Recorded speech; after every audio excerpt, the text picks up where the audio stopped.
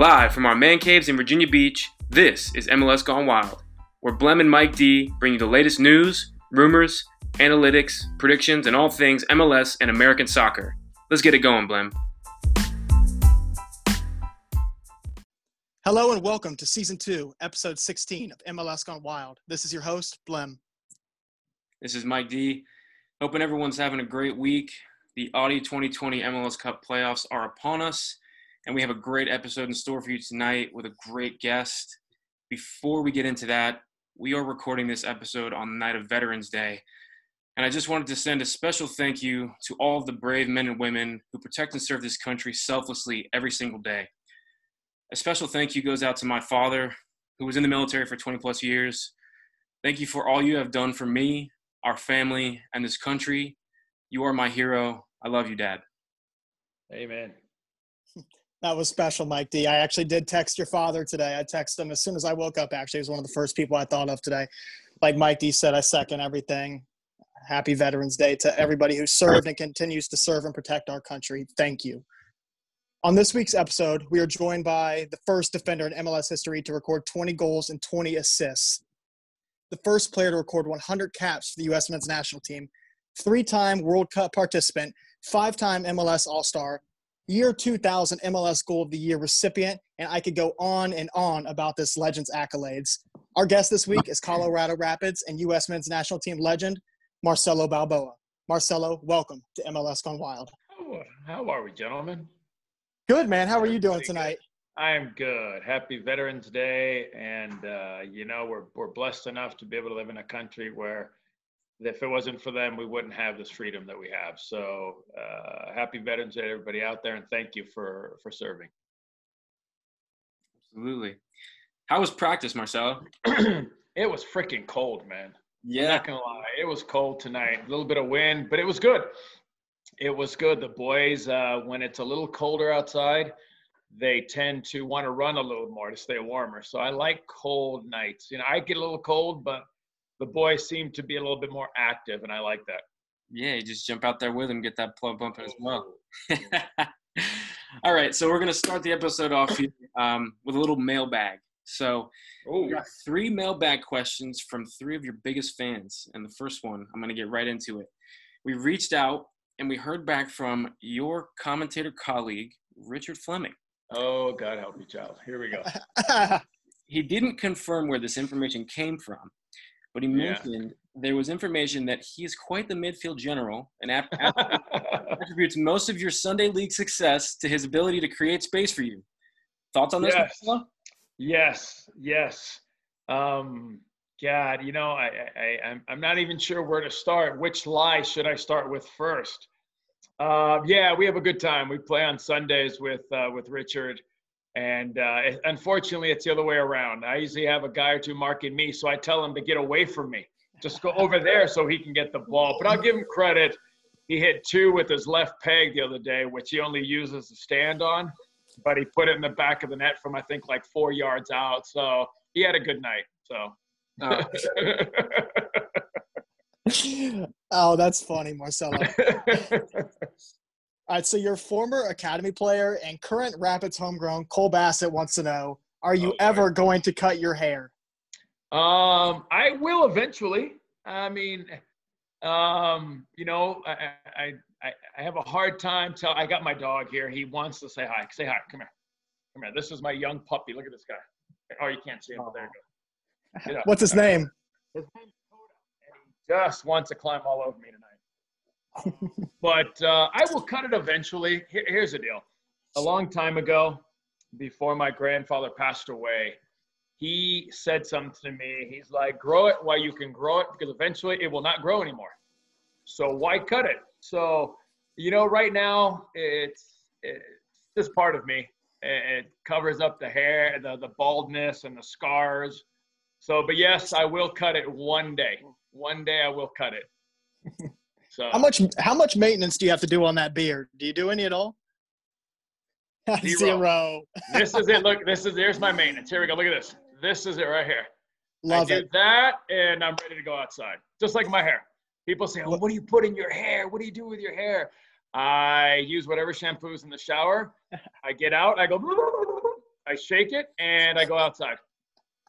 I don't blow dry it. I do nothing. Nothing. Well, welcome to No Shave November. It's no different for you this month than it is any month. It's been no shave for a year now, so it just keeps kind of going. So, all right. So Cole, if that answers your question, there it is. So your good friend Alexi Lala suggested we ask a question about your rehab following your torn ACL before the 1994 World Cup. Like you, I also tore my ACL and MCL and fractured my tibia in a non-contact injury in the first round of a college conference tournament game. I worked my ass off for 9 months to get back on the field with my teammates for my senior season.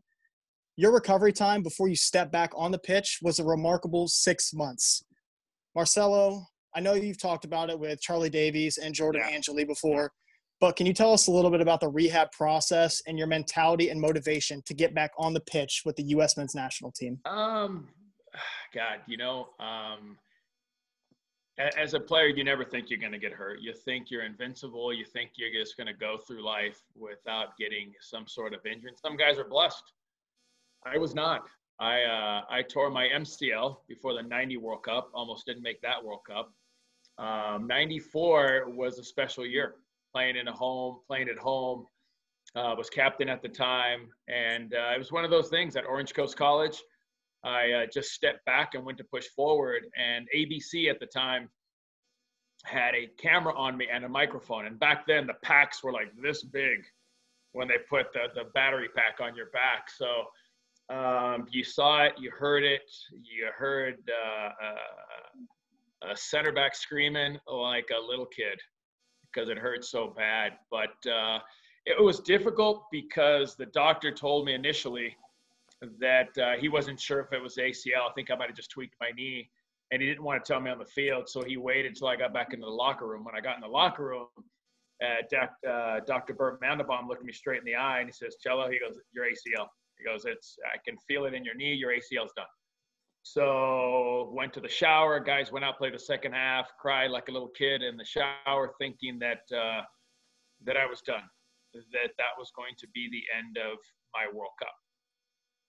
Doctor's like, well, we're going to do surgery right away. I think it was like literally 3 or 4 days later. And I had a false hope. I'll be honest with you. They took the MRI, and when I saw the lady saw the MRI, she goes, "Oh, it looks like your ACL's right there." And I'm like, "Oh, great." And the doctor looks, he goes, "That's where your ACL should be. That's not where it's at." And I'm like, great. So they went in, they did surgery. I had the best care in the world, but the hardest part about coming back from an ACL is not the physical side. The physical side, I had the drive. I had everything it would take to get back. That part didn't worry me. But the mental side of tearing your ACL and thinking, is my career done? Is it not done? Am I going to be able to come back? Because it wasn't just an ACL. I had to have meniscus surgery, and they had to stitch my meniscus back up. So that put me 6 weeks on crutches without any pressure. So now that just moved me back a little more. And back in 93, when you looked at the recovery, it was a year recovery, 12 months. So I went through some horrible moments, depression, down to myself, didn't want to get out of bed. Just one of those first 3 or 4 months, or the first month and a half was just not good. And I had a good friend who was Fernando Clavijo, who passed away, who was if it wasn't for him and Rudy Rudowski and Bert Mandelbaum, I wouldn't have made it back. But Fernando was the guy who basically got me out of this funk. He would come to the house and he'd say, "Get your ass out of bed. Let's go. We're done. We're done feeling sorry for ourselves." He's like, "I'm not going to the World Cup without you, so let's go." So he literally had to drag me out of bed on certain days to get me out. And as time went on, you see this little bit of light at the end of the tunnel, because you start seeing your leg feeling a little better, and it wasn't. But in your mind, it's a mind game. Everything in that period was a mind game. Once I got my mind right, with with a lot of help from Fernando, I took off like a rocket, man. I took off. He sacrificed. He was older than all of us. As he was practicing with the national team, I'm riding the bike around the field. I'm doing other things in the afternoon. On the days off, he would get on a bike. He bought a bike. He went bike riding with me up in the mountains. sacrifice the extra time with his family. So, if it wasn't for him, and the other one was Bora Milutinovic, because the other coaches didn't believe. The other coaches were trying to get me off the team. They're like, he's not going to make it back. We should probably find somebody else. So that right there in itself motivated me. But Bora was the one who believed in me, kept me on the team. He's like, no, he'll be back. And in 6 months, I was ready to go, man. I had the brace. I was ready to practice. I was ready to go. And Bora pumped the brakes. Bora wouldn't let me play. He put me in limited practices. And he's like, we don't need you right now. You need to be ready here at this point. And the mental side of it was, again, now I'm being screwed with again. I feel like, because now Bora's not playing me. And the only way I can play in a World Cup and get ready for a World Cup is if I play games. So fine, Bora played me in a game. I sucked. Oh boy, did I suck. And he just kind of looked at me, and I just kind of just shook my head, and I was like, damn, man. You know, he knew what he was doing. I pushed the envelope, and I pushed it too soon. So again, he put me on the bench. He let me practice. And but throughout that whole process, he believed in me. He believed that I would make it back. And he was one of the few people, besides parents and stuff like that, but it was Fernando, Rudy, and Bora who really gave me that opportunity, to keep me on the team, to make that World Cup team. Yeah, you have to have people that believe in you. Mike Delaney was my teammate. I know he always believed in me. Everybody on that roster believed in me. The coaches believed in me. But more than that, you have to believe in yourself. And when it initially happens, you're like, why me? And I know our two situations are different. Marcelo, Yeah. you were on the cusp of going to the 1994 World Cup as the captain. And ACL for me, is an ACL, man. It doesn't matter where you're playing. And listen, if I would have been playing on a Sunday league game and I would have torn my ACL, I would have been pissed. I'd have been pissed because I'm missing games. I don't want to miss games. You know what I mean? Yeah. So that's what I'm saying. To me, it doesn't matter at what level you play at. An ACL is an ACL. It sucks. Yeah. And I think what you just said, it's a testament to your love for the game. You don't want to miss any playing time. You don't want to you don't want to miss an opportunity to play the game that you love and the game that you've played your whole entire life. I don't want to miss the opportunity to kick the crap out of somebody. That's what it was. You did plenty of that throughout your career, Marcelo. It's funny though. I watched that video, doing some research about you, and saw that video about the Sunday League and your passion and love for the game. It's very similar to my passion, and I'll give you an example that happened just today. Blake and I are getting ready to go this weekend. There's the Outer Banks, which is a beach that's about an hour away from here. Yeah. Blake texted me and said, "You going to play golf on Sunday?"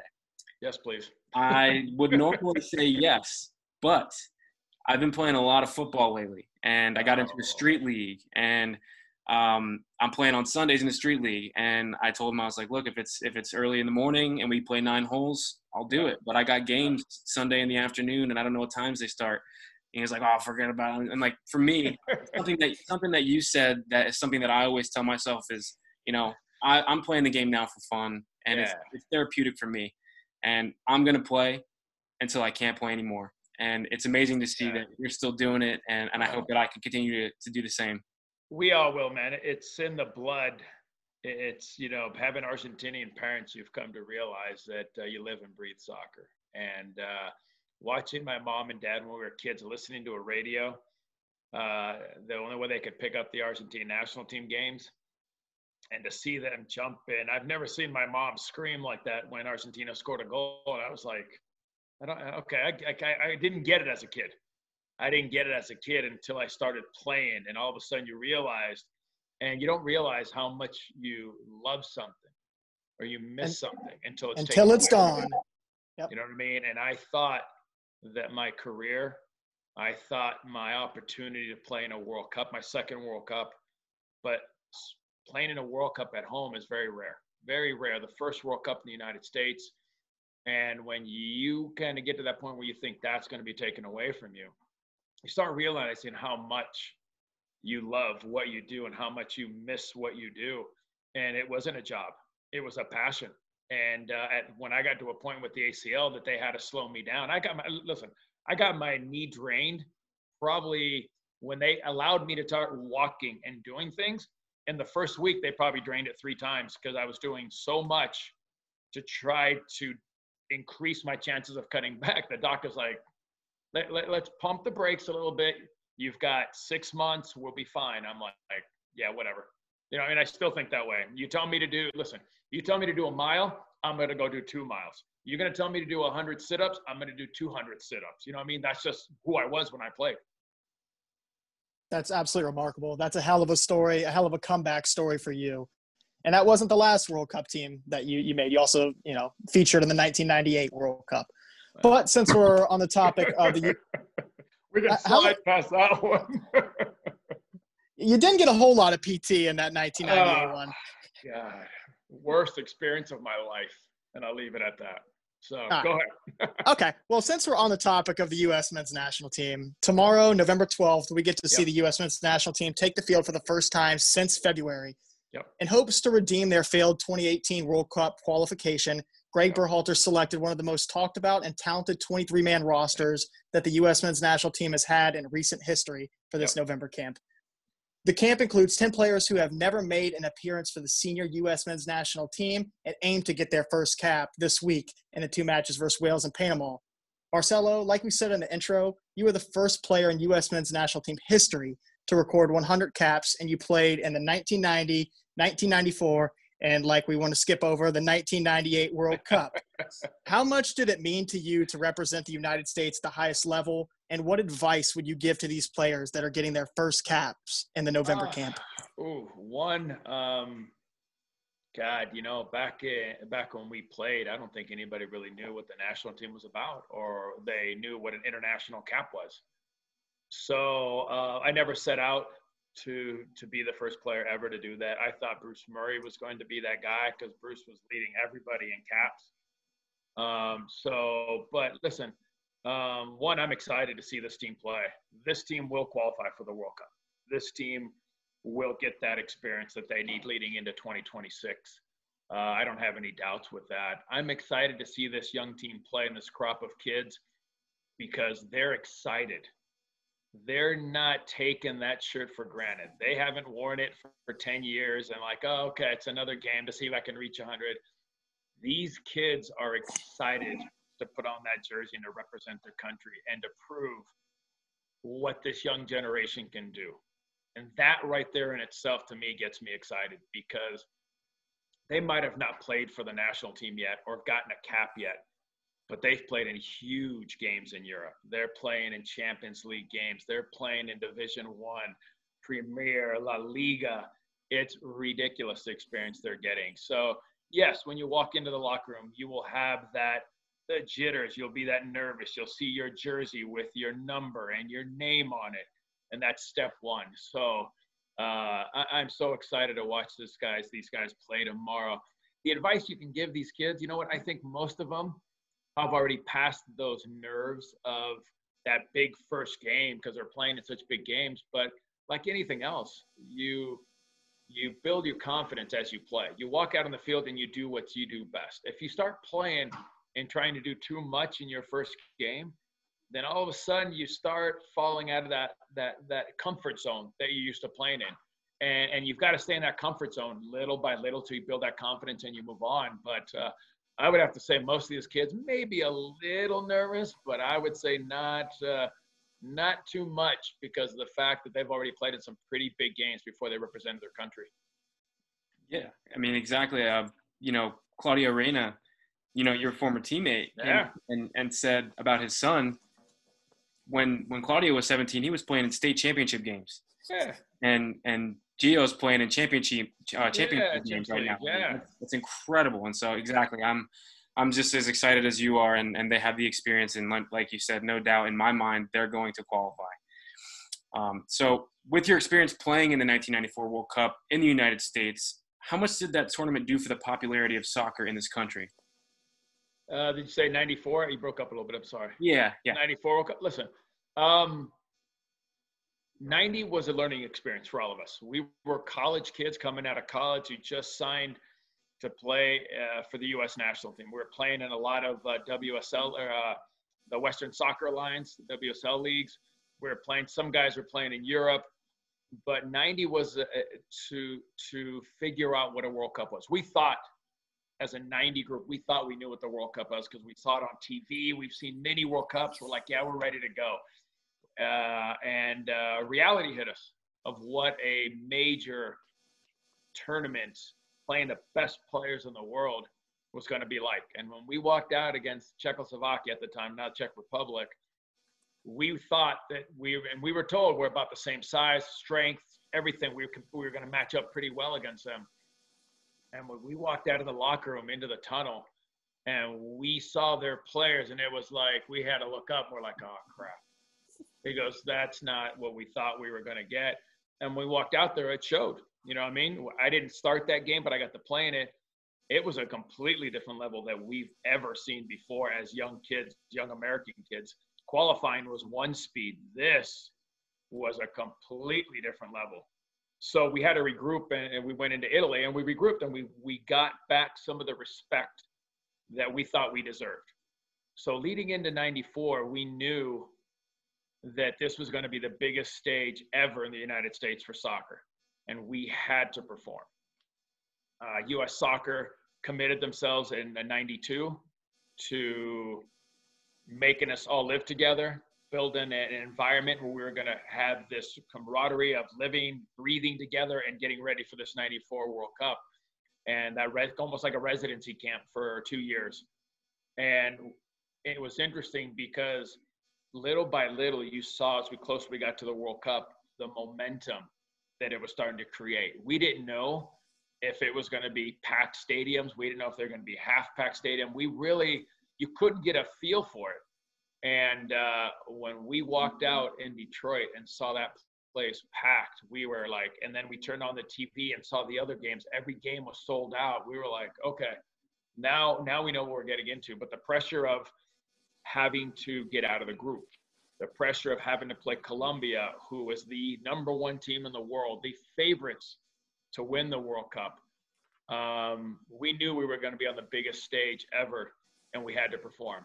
And when they announced Major League Soccer was coming right before the World Cup, I think that also got people excited about things. So I think it was soccer was growing. It seemed to be growing well, but 94 put it over the top, and people really started taking an interest of what soccer was. And we didn't become household names, but we became names that people, when you heard Alexi Lalas, people like, oh, I saw him play.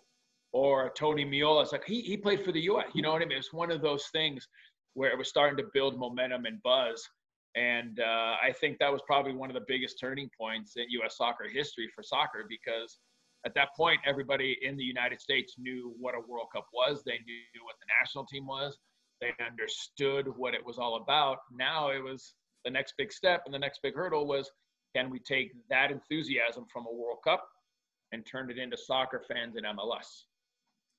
Yeah. Perfect segue there, Marcelo. So two years after the 1994 World Cup, the MLS was created. So leaving Liga MX side Lyon to join the Colorado Rapids in the 1996 inaugural season was obviously a risk because the sustainability of the newly established MLS was unknown. 25 years later, and we're still kicking.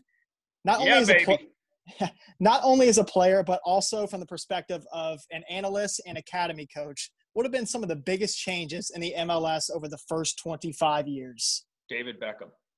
Do I need to say more? Wow. Really? Listen, let's be honest.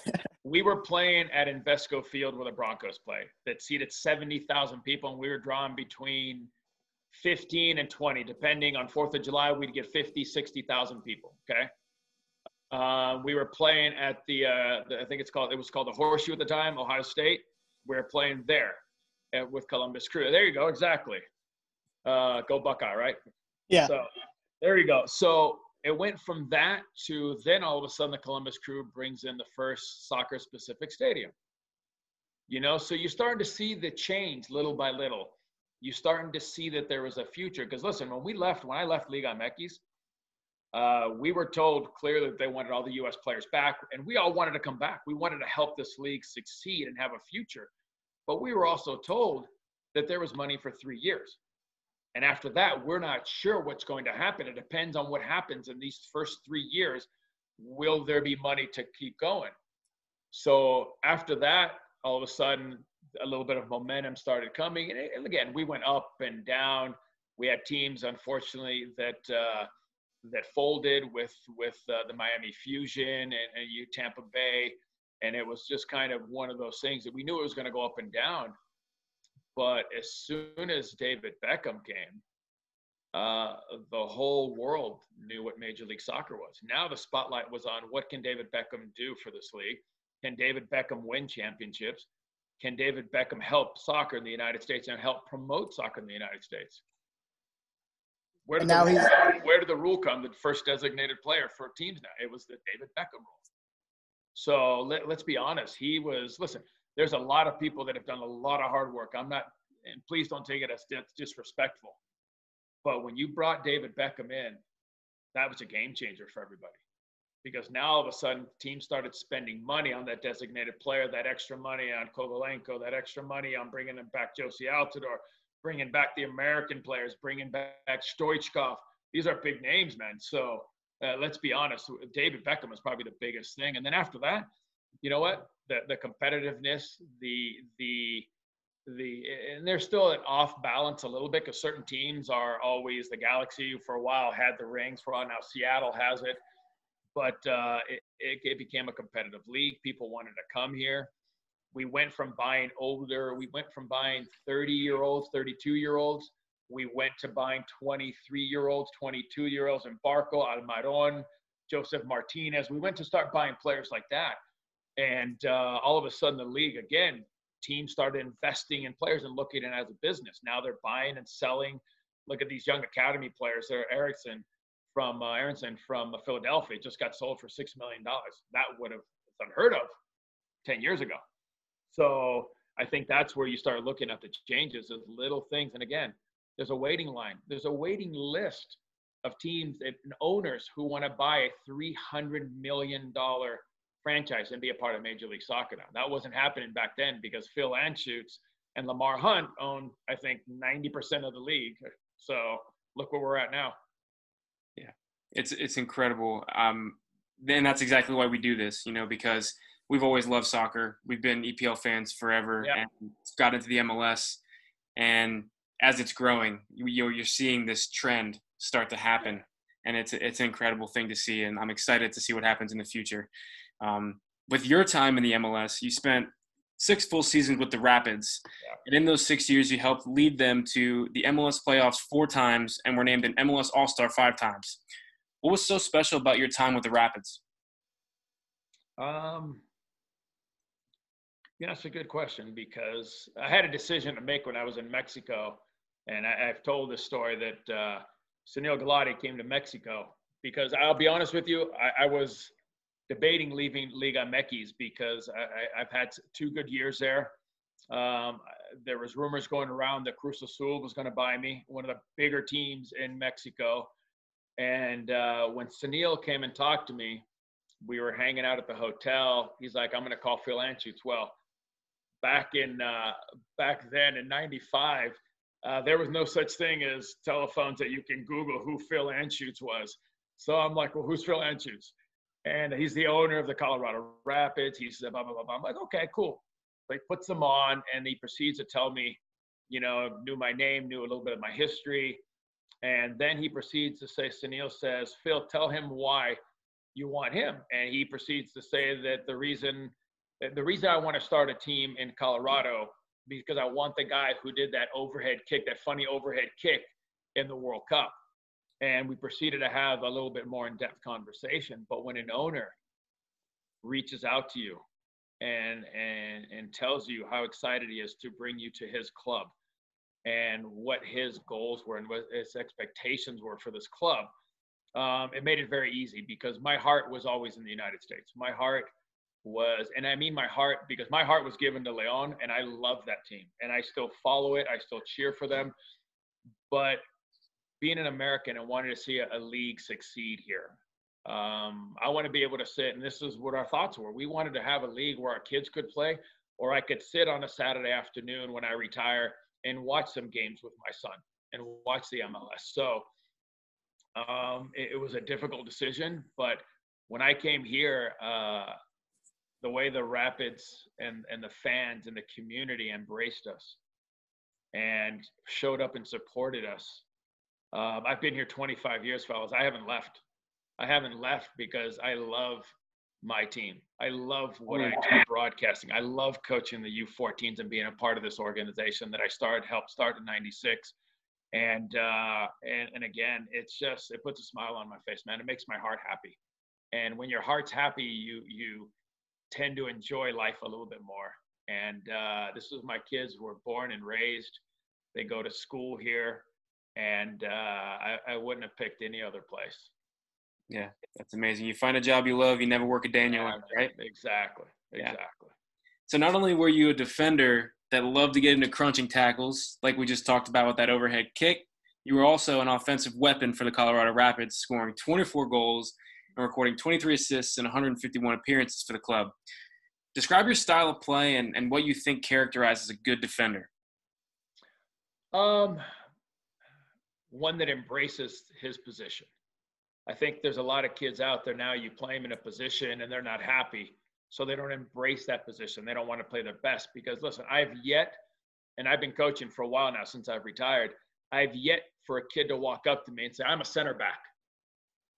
Everybody comes up to me and says, oh, I'm a 6 or I'm an 8 or I'm a 10 or I'm a 9. I'm a forward. I'm a 7 or I'm an 11.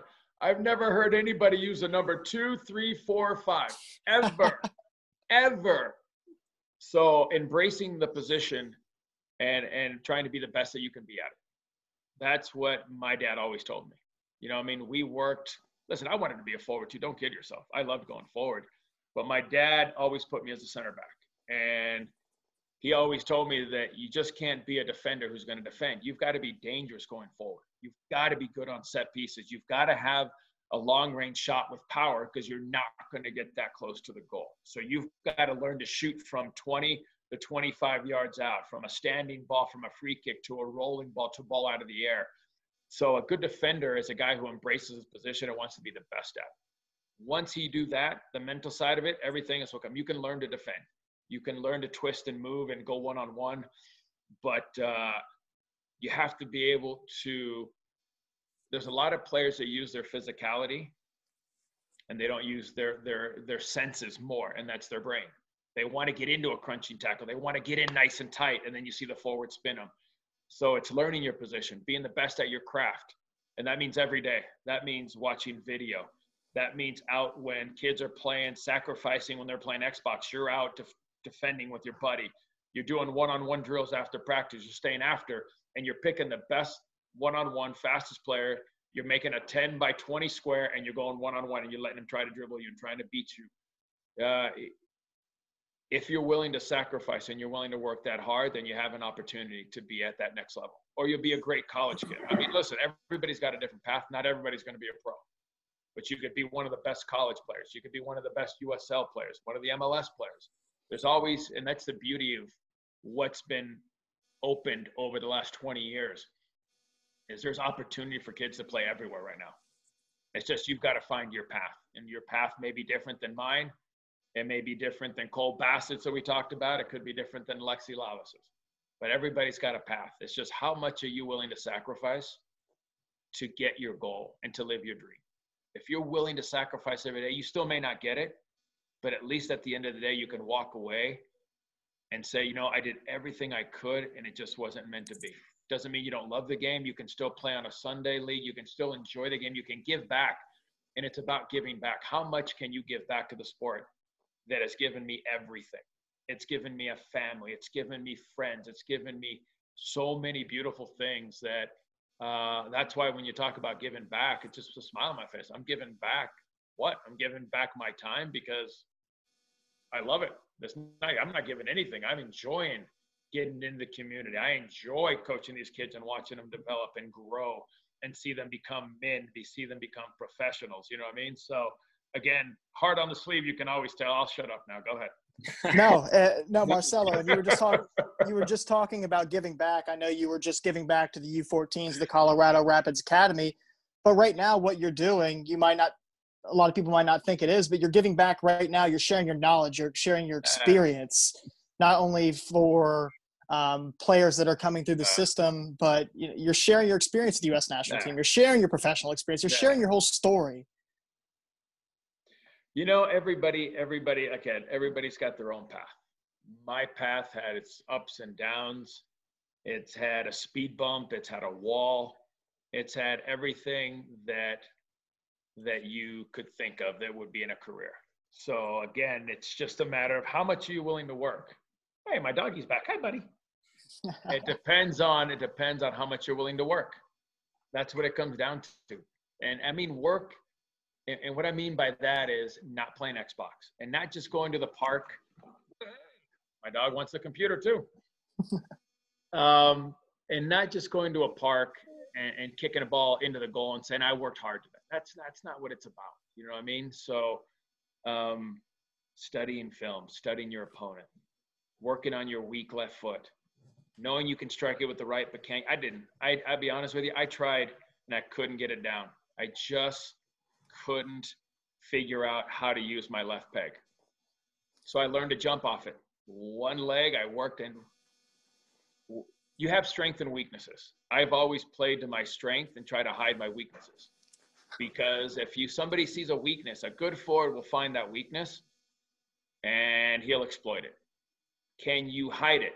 In a warm-up, you'll hardly ever see me strike it with my left foot. And if I do, I'll make a good hard pass. But you won't see me strike it because I don't want the forward to see that I can't really hit a 30-yard ball with my left foot accurately. You know what I mean? Yeah. So you try to hide certain things and not let them see. I don't do a lot of jumping in warm-ups because you don't want them to see how high you can get up or how well you time the ball. I just played off Lexi. I let Lexi take the two biggest guys. Lexi, feel free to go that way. I'm going to sneak in behind you and take the open space. So you've got to learn to use your strength and your weaknesses to your advantage. Marcelo, I think one of the coolest things you just said in that conversation was you were listing all the numbers. Every player wants to be a 6. I was a 6. Mike D was a 6. Players want to be an 8. Players like Cole Bassett want to be the playmaking 10. But oftentimes, if you really watch center backs play, they're the best players on the field. They're the most technical players on the field. They're some of the most positionally aware players on the field. And I think what you just said kind of attests to that. Well, I'm a little biased. I'm a center back, but I've played every position. Listen, when we were down with the Rapids or with the national team, they would throw Lexi and me up top sometimes to flick balls on to help out. Sometimes when I started in the 90, I wasn't a center back. Bob Gansler threw me in as a 6. And I remember the first game against Italy that I played, Bob Gansler was awesome. He made life so easy for me. He's like, you're playing here. Your job is to tackle and win balls. And when you get it, you know what you do with it? I'm like, yeah, I can go forward. He's like, no. He goes, see, give it to Tab and give it to Harksey. You stay right there and win the ball.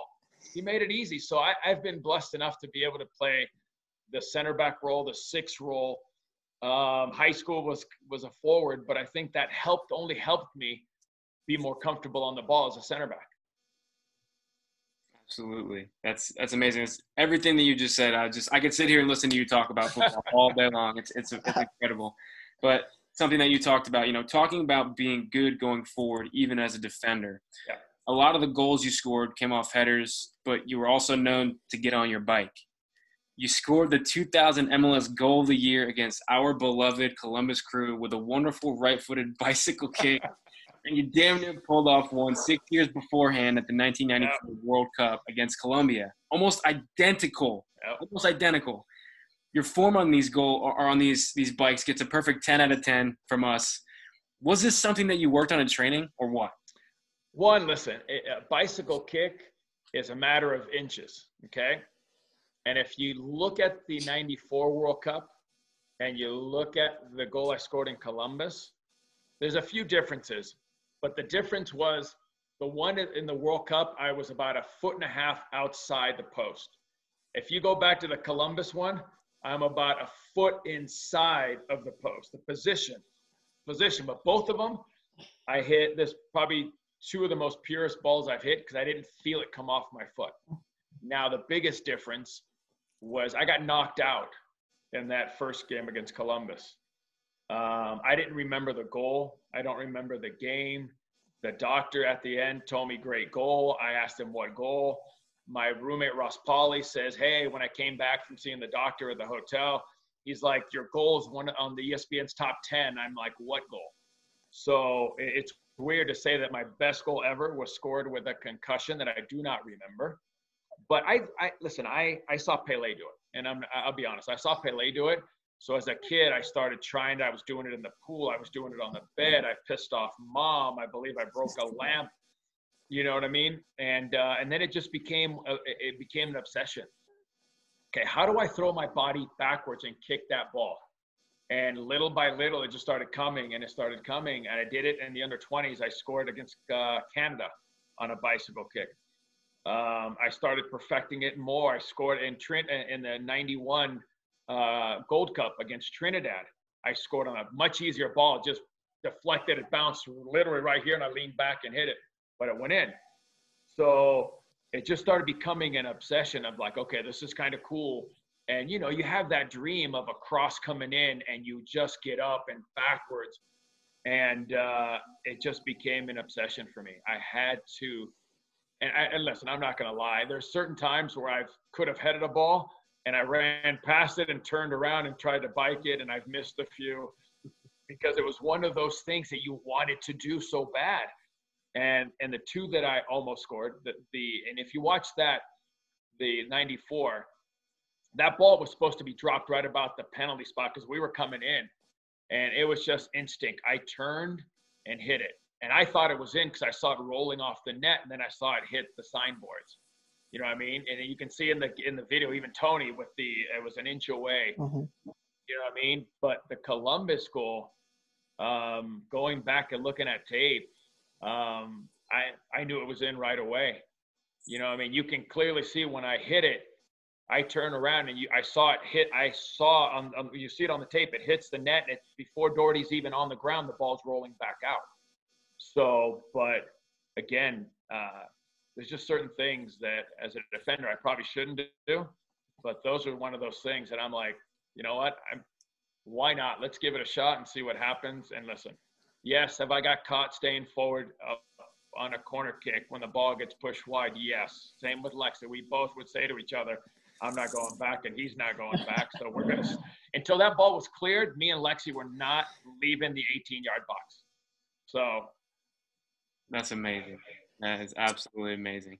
So we have a buddy, Dylan Thompson, who does full-on beach soccer. Mike Delaney is wearing the shirt. It's a podcast specifically for beach soccer. Nice. And he's always talking to these guys about their bicycles and lifting the ball from the sand. Yeah. Have you ever played beach soccer? Because your form and how you do that is very beach soccer-esque. I have very delicate feet. I'm not going to lie, gentlemen. I'm not going to lie.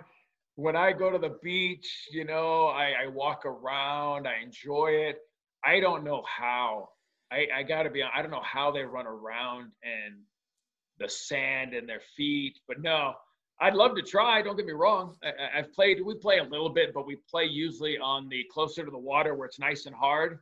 We usually play there. But what those guys do is amazing. I don't know. Their legs are just so powerful and strong. And the way they're biking balls and hitting balls out of the air, that's something I'm not sure I could do, man. I could play on grass. I could play on a basketball court, on cement, anything, but the sand, for some reason, me and the sand just don't, and my feet don't agree. Yeah, it's certainly a humbling experience going from the grass to the beach soccer experience. But we've been talking about you as a defender and what you think characterizes a good defender as well. This year, we've seen a lot of standout performances from some defenders in the MLS. So we've got guys like Mark McKenzie, Jonathan Mensah, Walker Zimmerman, Anton Tinnerholm, and Henry Kessler, the rookie from New England. Yep. For you, Marcelo, who would be your 2020 MLS Defender of the Year, and why? Ooh, that's a tough one because it's been a very odd year. We all know this with the pandemic. Certain players, good games, bad games. I would say probably McKenzie from Philadelphia. I think that what Curtin has done with that team, and that is a young kid who is having to take a lot of responsibility on that back line. and having to and still going forward and able to score goals. But what that team has done and how he's turned it around, the one-on-one defending has gotten so much better from him. The leadership role, you can see him as a leader out on that field, as a leader on that captain. For me, I think that would be probably my choice. And again, I got to be honest with you, I think Walker Zimmerman has had a great year. Having to go from LAFC to Nashville and how Nashville has turned around, I think Walker Zimmerman has had a very, very good year that could probably just right up in that category 1 and 2 for me. And you guys? Being a Crew fan, I would love to say Jonathan Mensah, but over the past couple podcasts and the past couple weeks watching Jonathan Mensah, he looks very unsure of himself on the ball. He's had a lot of really sloppy turnovers. Yeah. For me, I think it's Walker Zimmerman. He scored a couple goals for Nashville. He's got his expansion team into the playoffs and a play-in game against another expansion team, Inter Miami. And he's just a great leader. He's went from FC Dallas to LAFC, and LAFC is a completely different animal than Nashville. Nashville has completely had to rely on their defense. I believe for expansion teams, they are the expansion team that has given up conceded the least amount of goals in MLS expansion history. Well, but hold on. Pandemic year. I know. Played a full. Yeah, there's an asterisk. There's an asterisk on everything this year. Yeah. But for them, they don't have a lot of attacking prowess. Yeah. So I think that him alongside Godoy and Dax McCarty in the midfield, that triangle, that spine of that team, led by Walker Zimmerman in the back, warrants a 2020 MLS Defender of the Year for me. Yeah. Like I said, I don't think you can go wrong either with one or the other, McKenzie or with Walker. I think they both have had good years. And if you're ever to look at a year where you say you could be co-defenders of the year, you know, you got a Supporters Shield winner, you've got the number 1 seed. I mean, there's a lot to be said for what they've done there. Mike? So, you guys show center backs. I'm an outside back kind of guy. Oh, okay. I love the attacking prowess of an outside back, wing back that can get in, be effective, and defend well. And for me, somebody that stood out a lot this year was Ruan from Orlando City. I mean, the guy is absolutely fast. His defending is fantastic, and he's offensive as they come. So he's up there for my top choices. I mean, I have to give some. I play center back as well as the 6, but Henry Kessler I think doesn't really get the credit he deserves. Yeah. But I'm going with Ruan. Yeah, Kessler's a rookie. He's getting overshadowed by Daryl DK, and they were back-to-back picks. So it's unfortunate for Kessler. He doesn't get the attention that he deserves. But I mean, you got to earn it. You got to earn it. The consistency. That's what MLS is about. You can't have one good year and then all of a sudden, you know what I mean? It's about consistency. Look at Walker Zimmerman. Look at Long. Look at these players. It's about consistency. So I think that he's got a bright future. There's no doubt. But again, I think you look at the experience of the other guys, and I would say in a year or two, I think you'll be right up there. Absolutely. So you're talking about consistency within the MLS. You also picked Mark McKenzie as your 2020 Defender of the Year. How much longer do you see him in the MLS? He's still in MLS?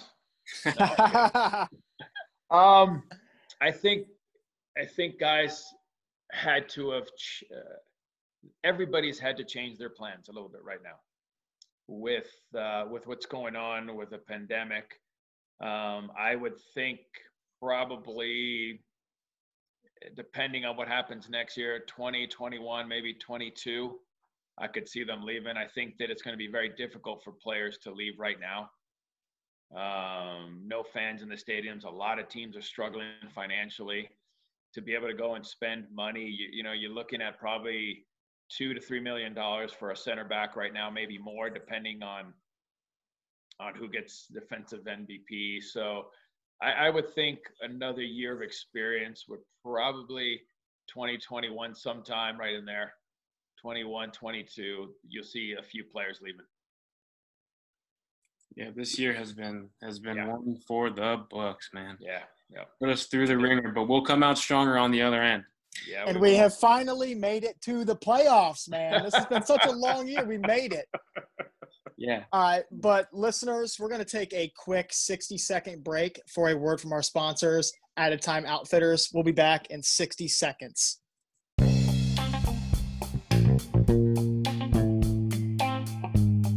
We all love the beautiful game. We spend countless hours watching, tweeting, discussing, playing, and talking about the sport. And we all have our favorite memories when our teams made history. Moments like Liverpool's miracle in Istanbul or Celtics' 2-1 triumph over arguably the best Barca side ever. Those moments that keep us coming back for more. But what if you could carry those moments with you all the time? Added Time Outfitters creates soccer-inspired wristbands to let you wear those memories on your wrist. Each reversible elastic design gives supporters of the beautiful game a unique way to rep their favorite team in any setting. With wristbands for your favorite teams from across Europe, the USA, and beyond, each Added Time design incorporates a 90-minute story from that famous match. Check out all 24 of Added Time Outfitters' current designs on the web at www.addedtime.com or follow us on Facebook, Instagram, or Twitter at Added Time Outfitters. Welcome back to MLS Gone Wild, Season 2, Episode 16, featuring Colorado Rapids and U.S. Men's National Team legend Marcelo Balboa. So you guys just got through our commercial. Head over to addedtimeoutfitters.com. At checkout, enter Gone Wild, all one word, GONEWILD, for all of your soccer-inspired apparel, including wristbands and stickers. Once again, at checkout, Gone Wild, 10% off your entire order. So, before the ad happened, we were talking about, players that, could go defenders of the year. You had the pleasure, obviously, of coaching Cole Bassett, who probably is going to be on that radar sometime in the coming years. But you coached at the U19 level academy, and you currently coach for U14 Rapids Academy team. Yep. As a coach, what are the main differences in coaching these two different age groups? At the 14 level, you're still working on some technical stuff. And I think that's the most important thing is they're still developing and it's funny because every kid, when you put him in a passing drill, it's like, oh, I can do this, coach. Okay, do it for me. Full speed, like you would in a game. So I give him a ball, I make him run sideways 10 yards, and then hit a ball upfield where there's a goal. Not as easy as you think, is it, sunshine? It's kind of one of those. So you have to almost show them a little bit that anybody can do things at half pace. Not a problem. Anybody can do it at practice pace. But you have to practice at a game pace in order to get better. You have to push yourself every day to that point of where you're out of control. So you get every day a little bit more out of control, because you're starting to develop that pace and that control. So now you're into the game. It's not a big difference between a practice drill and what's really going to happen in a game. But it's difficult sometimes getting them to get to that point because they want to cruise through it. It's easier to just kind of half speed, 3/4 speed. So the technical side of working on striking a ball, passing a ball, receiving a ball, turning your shoulders on a half turn upfield so you can see the guy coming. So there's just a lot of little things technically. On the 19, it's a little bit more tactical. You're trying to get them to check in and check out in the positions, clear one space so another guy can come into that space. This guy makes this run. You want to have the guy making a second run, So, again, more technical with the 14s and the 13s, a little bit more tactical with the 19s. Yeah, and two words that I have written down for the main differences between those two is for the U14s, you're doing more developing, and for the U19s, you're doing more of molding. So with the 19-year-olds, they're only about a year off from potentially going pro or going to college to then go pro or sign a homegrown or what have you. Yeah. And these 14-year-olds, I think that offers a different opportunity. And it's really cool because you get to develop them into that player that is eventually going to get to that point. Yeah. Yes, but they've got to be willing to put the work in. That's the biggest, and listen, I'll be honest. Sometimes when you've got kids that are already on their pathway to college, they know they're going to college. They've kind of got their future set. So they back off the pedal a little bit. So you've got to motivate them a little bit to keep pushing themselves to get better for college. Because listen, there's national teams out there. There's so many things out there that listen, I tell my kids one day, if I told you right now the U15 national coach was at your game on Saturday, could you tell me who he was? No. Then why would you take the chance of not giving 100% today, just in case that coach is there or that college coach sees you play? Because listen, all it takes is one good play, you do something to catch a coach's eye. He writes your name down. Now he's going to keep an eye on you.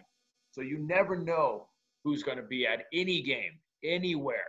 So why give a half effort? You know what I mean? That's what we try to preach to these kids. Every day you step on the field, it's a blessing. Give me 100%. If you can go 60 minutes, great.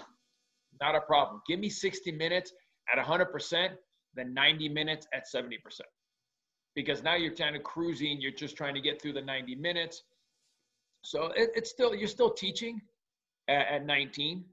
You're still teaching at 14. The molding part is more about trying to get him to understand that when you step on the field, you got to give it all. Give me an hour and a half of everything you have, and then go home. You got the rest of the day to relax. So I was going to ask, my next question was going to be, what's it like to play for Coach Balboa, and what do you expect from your players? But I think you just answered it for us. So I'm going to go ahead and move right on.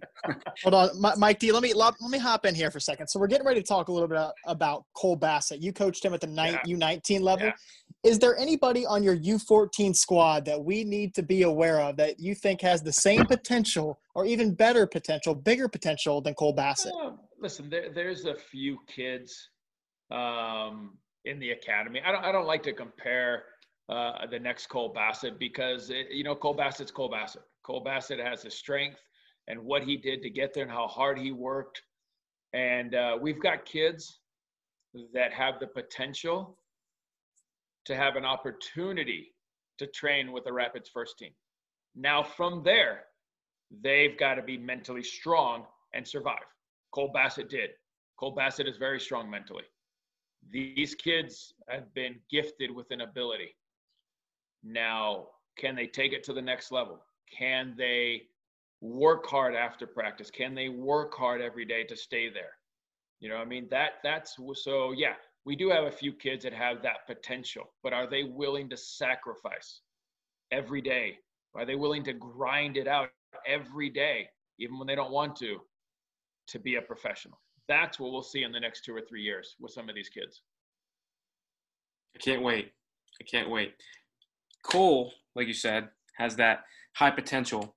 He's got 5 goals, 5 assists in 982 minutes this season. Yep. How high is Cole's ceiling? Oh, listen, I don't think you can ever put a ceiling on anybody. Did you put a ceiling on Michael Jordan? Do you put a ceiling on Messi or Ronaldo? Listen, there's a high ceiling for Cole Bassett. Now it's like anything else. You've got to be put into an environment that you're going to be successful in. You've got to go to a league that fits your style. You know what I'm saying? I went to Mexico because it fit my style. I had opportunities to go to other places. Wasn't comfortable because of, I had an opportunity to go to Turkey. I had an opportunity to go to England back in the old days when they just pump balls in the air. And, South American soccer was just more my style. And that's why I was successful in Mexico, because it fit the way I was comfortable playing. Cole Bassett or any young player just can't be sold to be sold, because I'd hate to see somebody be sold and then him sit on the bench and not get any time. Cole's got to figure out eventually, I'm not saying now because he's with the Colorado Rapids, what league fits his style. And I think that's important, because Cole Bassett going to Mexico, I'm not sure about that. Cole Bassett going to Germany, now you're like, okay, I can see him fit that style. I could see him play in that area. You know what I mean? So again, it's that comfort zone. You have to be able to realize what style you play in and what you're comfortable playing in. Yeah, absolutely. And he definitely has a future for the U.S. men's national team. And Greg Berhalter has recently showed that he has a hand in some of these acquisitions of players, such as Brendan Aronson going to Salzburg, Yep. So it has to be good for the player, Cole Bassett. It also has to be good for, his future, the U.S. men's national team. I don't know. Right now, I would hate to be a 22-year-old kid trying to make the national team. After looking at the roster that's going to play tomorrow, yeah, me too. I'm sitting there going, if I'm 22 right now, I'm thinking to myself, oh, even if I'm 28 or 30, I'm like, dang, man, you got Pulisic, you got Weston McKennie, you've got Adams, you've got Reina, you've got Weah, you've got Jonathan Brooks. I'm like, oh my Lord. I'm like, the competition right now, I love it. Absolutely love it. And Greg Berhalter's got to be happy as heck right now with the competition and what he has to pick from. Woo! Cole Bassett, though, will get an opportunity. I think you'll see him with the under-20s and get an opportunity to keep developing himself, just like Sammy Vines. Yep. Very cool. So, Marcelo, since we're talking about the current Colorado Rapids team, following a number of Rapids players and staff members testing positive for COVID-19, 5 of the Rapids October matches were canceled.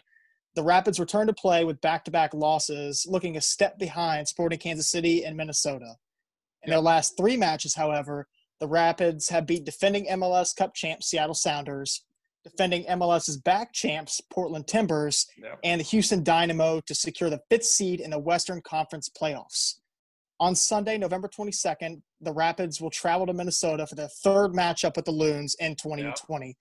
The Rapids and Loons tied in the MLS's back tournament 2-2, and the Rapids recently lost to them 2-1. What are your keys to this match against the Loons?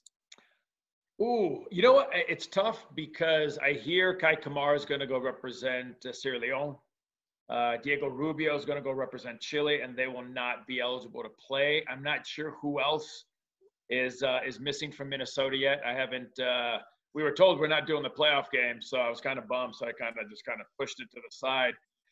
I think it's like anything else. The key right now for Colorado is to make sure they don't get caught on their heels. Okay. When Colorado gets caught on their heels, they sit back, they defend. That's not their strength. Their strength is pressing teams. Their strength is moving the ball, not sitting so deep. So don't allow Minnesota to be comfortable at home. Press them, move them. Make sure that you're organized in the back with Lalas and Danny, or Lalas and Trusty. Making sure Nomley's on the ball, because Nomley is absolutely fantastic on the ball. Benezet's been on a roll. He gets the ball, and he's one of those players who just runs out of back line. And I hate those kind of players when I play against them, but when I broadcast and he's on my team, I love it because he puts a defender on his heel. Cole Bassett finding the spaces in behind on set pieces.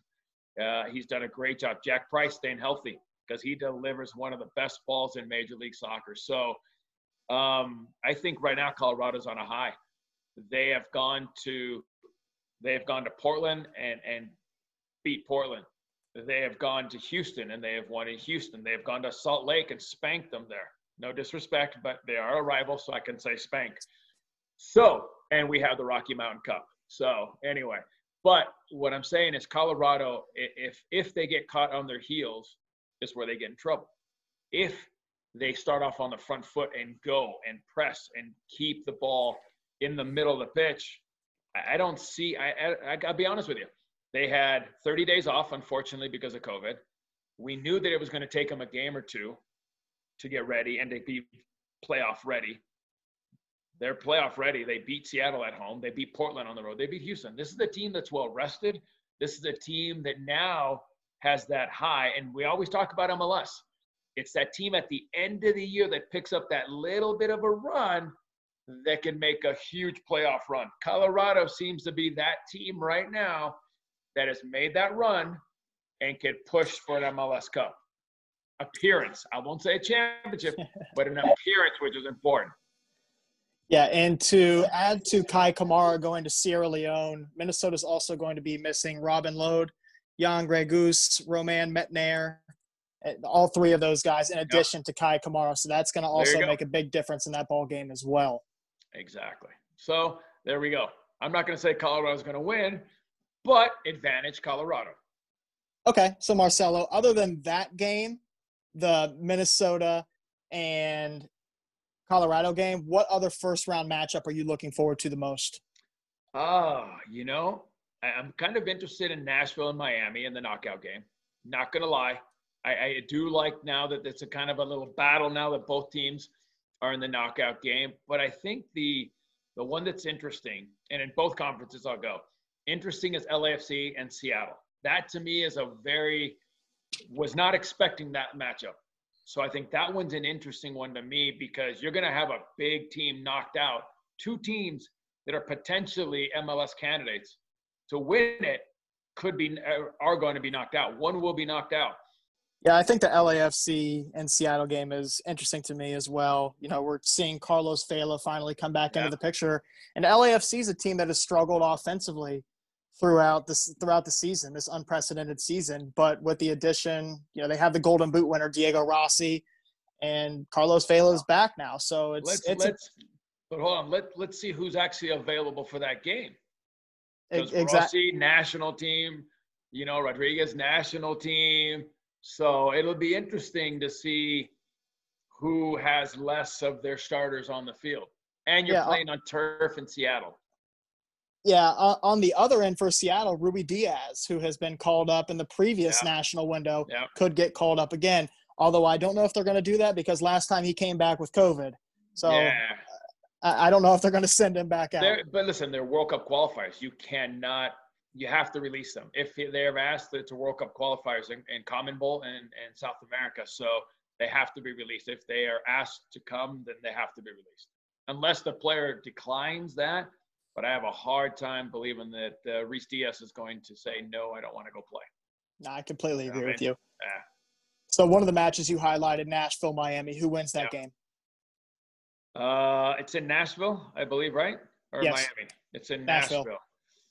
I don't know. You know what? I think all of these games, I think the way this year has gone, anybody can beat anybody. There's not – take Philadelphia out of the equation right now. Supporter Shield winners. But listen, can we go to the jinx of the Supporter Shield winners? LAFC, they want to keep going down the list. So there's not many Supporter Shield winners that have won MLS Cup. But I think all of these games are you don't look at a game and say, oh, this team's going to win easily. San Jose. Do you want to play San Jose? If you're Kansas City right now, Sporting Kansas City, do you really want to play a team that's Dr. Jekyll and Mr. Hyde that can beat you 3-0 or could come and lose 3-0? You don't know what you're going to get on any given day. So I don't know. I think that's a tough one for me. I think that I always seem to take the team that's at home with Nashville. But I think Miami could pull off that upset in depending on weather, but in Nashville. What are your first thoughts on Gonzalo Higuain? Needs to score more goals. Mm-hmm. You know what I mean? But listen, it's not easy playing in MLS. And especially in a year where this pandemic has hit, you're not really you started and stopped the season, I believe, 2 times, and some teams 3 times. So listen, I don't like to judge anybody on 5 to 10 games. So I think he's a good player, and I think that when things come back to normal, I think he's a player that'll make an impact for that group on and off the field. So, but again, listen. You got a player of that pedigree on your team, you're going to learn. The young players are going to learn. So, and listen, Miami's not done. We all know Miami's going to spend more money next year. Higuain plus, you know, when they talked about Cavani, unfortunately he went to Manchester United. So, Beckham's got a few things up his sleeve, I'm sure, besides tattoos. Yeah, I saw a rumor. I saw a rumor today. Sergio Ramos is the newest rumor for Inter Miami. But we'll see. Yeah, but they will spend some money. If it's him, okay. If it's somebody else, whatever. But they are going to spend some money. But Gonzalo's got 1 goal in 9 games, so I completely agree. He needs to score more goals. He's looked okay. The MLS has absolutely blown one of his highlights out of proportion, though. I got to say that. They've been posting. The ball he dropped right at his feet. Yeah, they're blowing it out of proportion. Hold on, that's pretty fantastic cool. touch. There's not a lot of guys that can drop a ball like that. So. Fantastic touch. All right, I don't know. I think there's plenty of players out there in the MLS can do that. You and I have a conversation. That calm and that cool. It was like just standing there, like it's like nothing. You see everybody else, they're all stiff and their arms out the side. He had his arms at his side. He just kind of, boop. Thanks for coming. So listen, there's just stuff. There's just special things that guys like that have. And listen, maybe he's not scoring goals, but he's creating enough of a distraction to open up space for somebody else. And that's part of the game too, that no one gives credit. Like goal scorers score goals, but if they don't score goals, they've got to get fouled for set pieces. They got to get corner kicks off shot. There's more to it than just scoring goals, and Higuaín does that. Absolutely. Great acquisition by Miami. Yeah. Yep. So, Marcelo, predict the Eastern Conference and Western Conference playoff champions and who is going to win it all. Try to take your Colorado bias out of this one. Oh, you know what? I think here we go again. It's a crapshoot. It is, because look what Orlando's done. Look what Toronto's done. Look at anybody. Listen, I think there's going to be a big surprise. I really do. I think we're not going to see what we think we're going to see in a final. If you want to go safe, you know what? I would say the way Philadelphia is playing right now, they got the home field advantage throughout the whole playoffs. I would have to almost go with them, only to play. And they're just playing safe. You know what I mean? On the Eastern side. And I'll be honest, because we didn't get to see a lot of Eastern Conference team this year. Being with the Colorado and their broadcast, we get to watch them on TV. But watching it on TV and seeing it in person are completely different. And we didn't see any East Coast teams at all. So on that side, I'm going to go safe. On this side, listen, I think it could be Colorado. I think they've got the freshest legs. I think they're the team that's most rested and ready to go. So with the right result, and maybe lucky enough, who knows? San Jose beats Sporting Kansas City. We get a home. You know, who knows? You know what I'm saying? You don't know.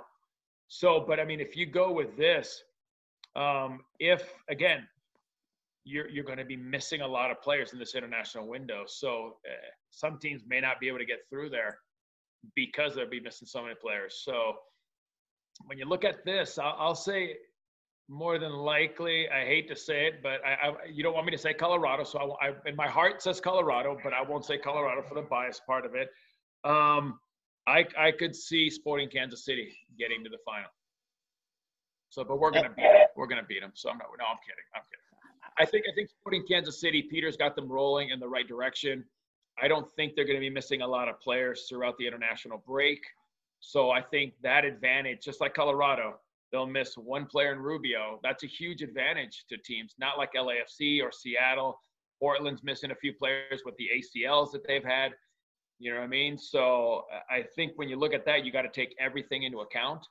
And when you look at international call-ups, I look at Sporting Kansas City, not much. I look at Colorado, San Jose. So I can think one of those teams is going to win the West.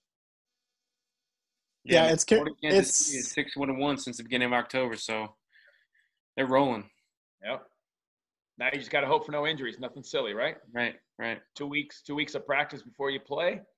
If you can stay healthy, which is half the battle, stay game fit. You know. Yeah. We'll see, boys. You guys, any surprises? No. I think that you kind of hit the nail on the head for me. 2020 has been around the board, you know, just kind of a crapshoot, and I think that we are going to see something that we're not expecting. Yep. So I kind of have a bracket here that I made. Oh no. But I did have Sporting Kansas City getting the West, and I didn't pick the winner of my Philadelphia or Columbus game because I just didn't. But I mean, I try to stay unbiased, but I mean, I'd love to see Columbus, you know, do something that they haven't done in a long time. Listen, at the beginning of the year, I had Columbus in the final. Yeah, I did.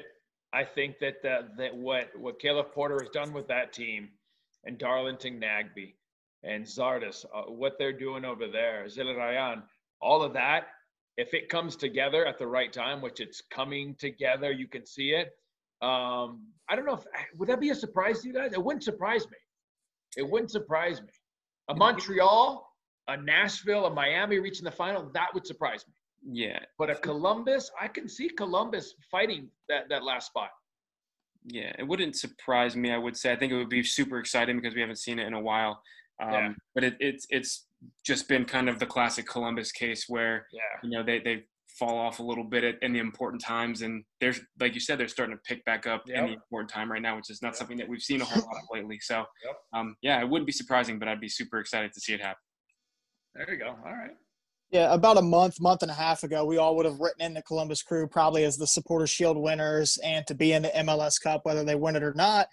But we saw Eloy Room, Darlington Nagbe, Lucas Elorion all get injured. And now they're all finally starting to come back, and they just scored a 23-pass team goal. Yeah. And that's Caleb Porter's system. Yeah. And they live and die by that system. Yeah. And I think we're starting to see it all come back together at the right time. So I don't think I would say it's a surprise, and I also wouldn't say that we should expect them to get there. But we should have high expectations for this team in the playoffs. I think Caleb's smart. I think he knows he didn't want to win the Supporters Shield because of the jinx. So I think he just wanted to throw that off to the side. He's good to go now. He's good to go. Columbus is good to go. Absolutely. We talked about it in the last podcast. We think that he prioritized their health going into the postseason 100%. Over the Supporter Shield. I think any trophy you win is awesome. You take it, but yeah, that trophy's had such a jinx on it. It's kind of weird. You know what I mean? So. Yeah. I don't know. We'll see. Maybe not. Listen, what Philadelphia has, it's been fun to watch. Yeah. They have been fun to watch. Now we'll see. Now comes the crunch time. Now, can you play under pressure? Can you be the Supporters Shield, the number 1 seed, knowing that you win your games, you will have MLS Cup at your house? Can you deal with that pressure? Now's crunch time. Yeah, the last team to win the double was Toronto FC in 2017. Nobody's asked me my predictions yet, but I'll give them to you. It is going to be a rematch of the MLS's back tournament, Portland versus Orlando. And you know who I'm taking? Orlando. I'm taking Orlando this time. It's their year. It's absolutely their year. They found a replacement as their striker in Daryl Dike. They've got star power in Luis Nani. They have a phenomenal team all around the field. I think that Oscar Pareja has done a great job. We've talked about it in previous podcasts. For me, he's the coach of the year over Jim Curtin. Jim Curtin's also done a great job. And Oscar Pareja, the way that he's turned around this club is absolutely phenomenal. The whole mentality of the club and the energy that they come out with on the field every time. And, you know, we watch every Columbus Crew game. We try to watch every game that we can. But when we watch them play the Columbus Crew, we knew that the Columbus Crew were probably in trouble after the Columbus Crew looked okay for the first 10, 15. But after that, we knew we were done. Yeah. And they have a way of – they might not score a bunch of goals and put you away, but just how they slowly wear you down and their constant pressure, that can wear any team down. And as long as Oscar Pareja has that team right in the locker room and that team is firing on all cylinders, that's my MLS Cup champion. The problem you have is certain teams go on a long run leading into the playoffs, and eventually you have that hiccup. Can you play that bad game and still win? Because you're going to have a bad game. Can you find a way to win on that off day? Colorado did not play well against Houston, but they found a way to grind out that result and get it done. You know what I'm saying? They played well against Seattle and Portland, but Colorado, they struggled a little bit against Houston. Can Oscar's group do that? They've had such a huge run at the middle, then they kind of faded, then they came back. Can they stay healthy enough? Can they go to Philadelphia eventually? Can they go, you know what I mean? So I don't know. I like Oscar, and I think Oscar and Jim Curtin, because listen, let's be honest, Jim Curtin's done a nice job. He's done a nice job on a weird year. We've seen Philadelphia so close for so many years, and he finally got him over that hump. So I agree. Coach of the year is either Curtin or Oscar Pareja, but can they get over that hump? Either team. You know what I mean? I think if there was a spoiler, Columbus could play the spoiler. Man, I would love that. You see, I got my Crew hat on right now. I know. I have a special place because I got my goal of the year there. Oh, come on. Come on, Marcelo. Which I don't remember, so it doesn't matter. Ah, man. Well, we remember it. I actually don't remember it. I didn't remember it until I looked it up. I mean, I was super young at that point. I don't even think you were born when I was playing. So I was born when you were playing. I was born in '93, so I don't remember. Right. I don't remember a lot of it, but I was born. But Mike D, do you have any further questions for Marcelo before we let him probably go shower because he just got done with practice? Yeah, no, it's been a great conversation. I don't have anything else. We've been talking for a while. I want to let you get out and get some chow and get some shower and Yes, get to sir. bed. I got to give some love to my dog. He's sitting way over there, just kind of waiting for me. Yeah. Yeah, he's pouting. He's probably doing the same thing my dogs are doing right now as well. Exactly. No, but thank you so much, Marcelo. This has been a fantastic conversation. Like I said before, I could sit here and listen to you talk football all day long. You're a legend, and thank you so much again for coming on and talking with us. Fellas, I'm glad we were able to finally connect. I'm glad it worked out for us all. And again, stay healthy, stay safe, and whenever you need me, I'm here.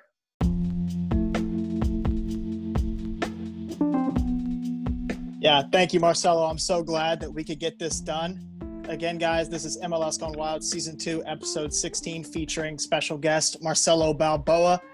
Thank you all for listening. You guys can listen, subscribe anywhere you listen to podcasts, Apple, Spotify, Anchor. Give us a follow on Instagram and Twitter. Interact with us whenever you can. We put up a lot of polls and ask questions and announce our special guests that way so you guys can give us questions as well. So interact with us. Anyways, guys, thank you for listening to episode 16 of MLS Gone Wild. Until next week, from Marcelo, from Blem, and from Mike D, thank y'all for listening, and we'll catch you guys next time. Peace out.